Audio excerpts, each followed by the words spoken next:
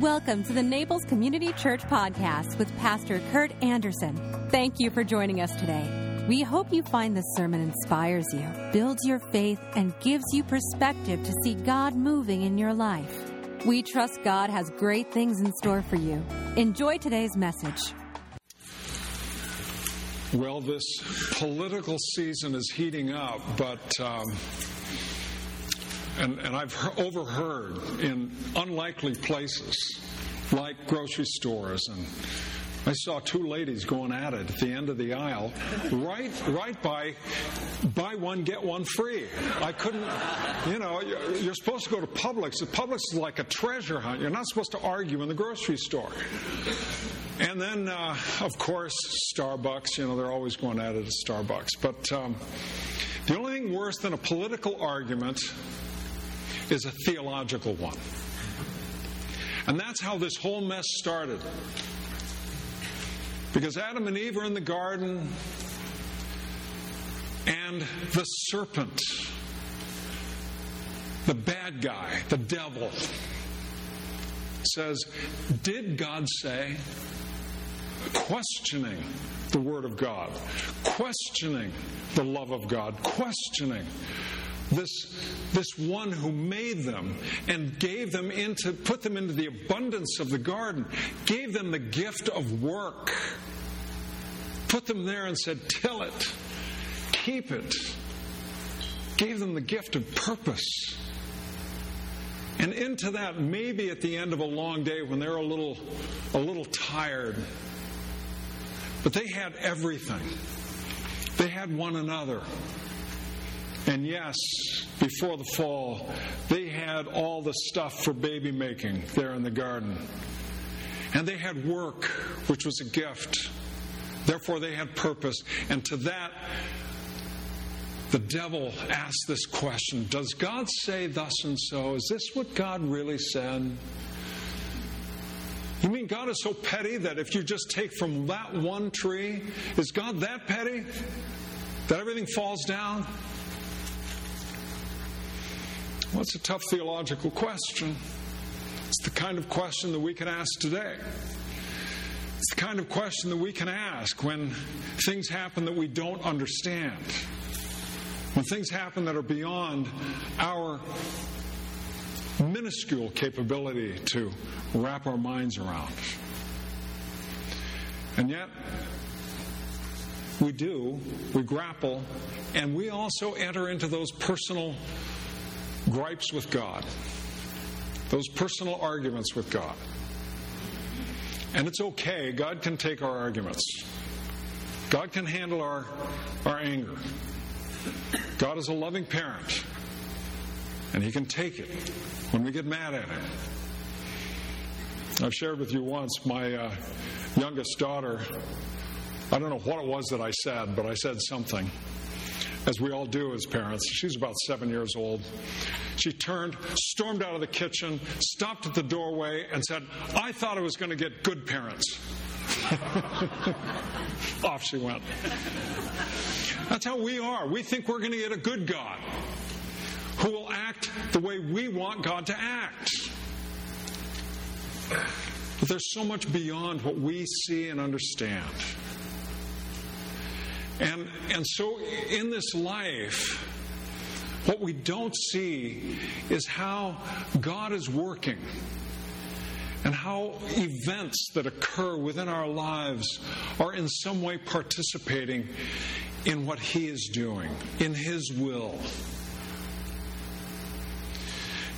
And so when we pray that phrase in the Lord's Prayer, "Thy kingdom come, Thy will be done, on earth as it is in heaven," that's a prayer that has as its root a very fundamental and very human skepticism. Because what we're saying is that this world is not the kingdom. This world is not the way it should be. Yes, we say Jesus is Lord. Jesus is Lord of all. But if He's Lord of all, why are things the way they are? And not only that, why am I the way I am? How is it it's not come together yet, even in me? How is it that God allows these things to happen? The shooting at the synagogue, Tree of Life, who knows? God knows. God redeems. God gathers to himself. I mean, it wouldn't take a lot for us because we feel deeply those violations. We feel deeply those instances where it's so wrong. I mean, it's like our whole body can be healthy and we cut our finger with a piece of paper and we say bad words. We get all upset and all of our focus, despite all of our health, goes onto that one little tiny slit in our finger. All of our attention goes to the negative. And yes, so we can easily identify the negative. And if we're scavenging for the negative, we will find it. And an act of discipline amongst all of us is to scavenge for the good, to look for the best, to look for the stuff that God is doing.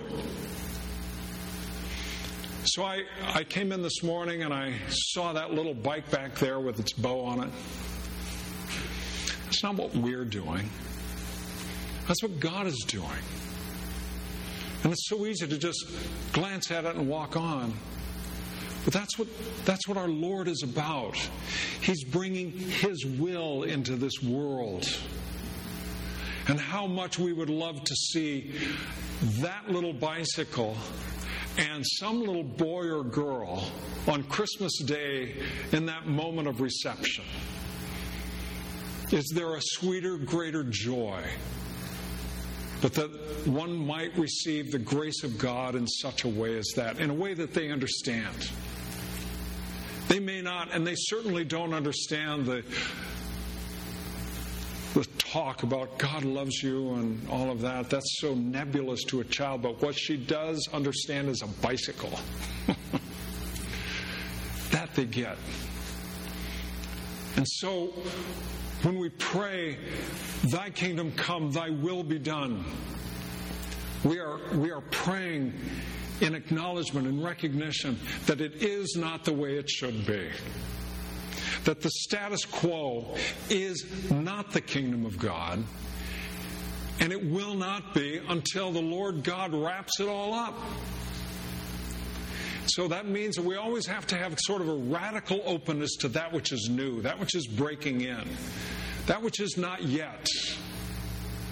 An openness to receive something that we didn't anticipate before, something that is coming to us. Now, there's this phrase that drives me crazy. Well, sometimes I'll apply it to me. Well, you're old. You don't like change. Old people don't like change. You know something? I think that is so wrong. The reality is, people who are older are dealing with so much change every single day. So much is in transition. There are so many things. My computer this morning, I reached for my glasses. I didn't need my glasses like 2 weeks ago to read my computer. What's going on? That change I don't like. But you pile it on with the loss of a spouse or the loss of a spouse's health. You pile it on with the breakdown of health. And one thing after another, and change is pressing upon one after another, pressing upon us. But give such a one as that an opportunity to do something new and fresh and new, and that sparks up the hope again. So the Apostle Paul says, hope that is seen is not hope. We hope in that which we do not see. Sometimes it's hard for us to continue to hope given the realities of life as we're actually experiencing them. And it's hard for people to hope when horrific tragedies occur. It's hard for people to hope, and so they lose the ability to see. And oftentimes there is, under those circumstances, the clinging to things that are far less, and that somehow is going to satisfy, and certainly it does not. And so we hope, ultimately, for that which we do not see, and that is the very coming of the Lord, the coming of His kingdom, the reign of Christ over all things. And those moments when we experience that and see that, somehow we know it. When we see people reconcile, when we see, oh, you know what I mean, all those experiences in your life where it just has come together and you have a deep and abiding joy because of it. Those instances allow us to keep our hope alive,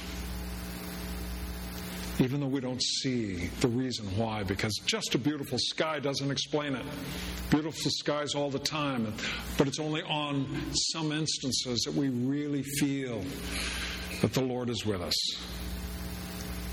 So the Lord breaks in so that we might continue in our prayers, that the kingdom might come, that it might be made real in our midst.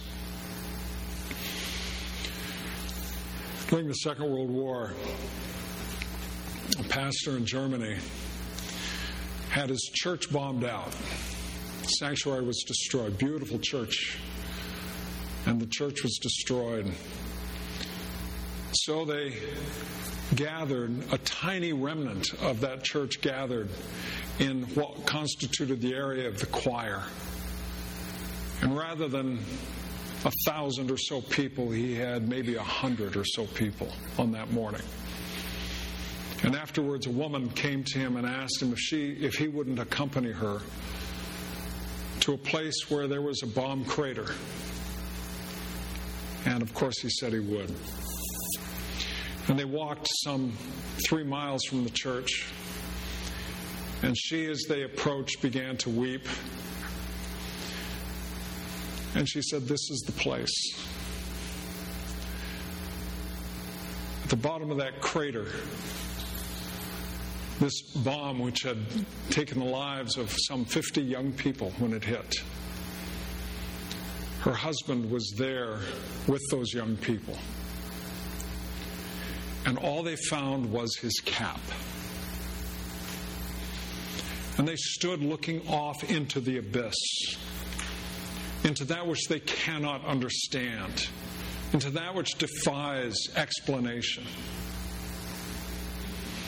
And rather than saying, why would God allow this? Because that is what was going on all through their community. Why would God allow this? To which, of course, the pastor said, why would human evil be so unleashed upon our nation? Why are we so quick to blame God when we have plenty of human agents right here who have embodied the realities of evil against us? But instead, rather than asking the why would God question, she simply held that cap and said to him, "Pastor, thank you that you showed him the gateway into eternity." And somehow in that, the reality of the kingdom broke in that moment. And this pastor felt his heart swell with gratitude that somehow his work, his preparation, his preaching, his pastoral care, all that he did, had that singular effect at such a moment in time. So when we pray, "Thy kingdom come, Thy will be done, here as there," We are praying a phrase of great hope because we cannot see, and yet we scavenge for the good. We look, and we hope, and we pray. Will you bow with me?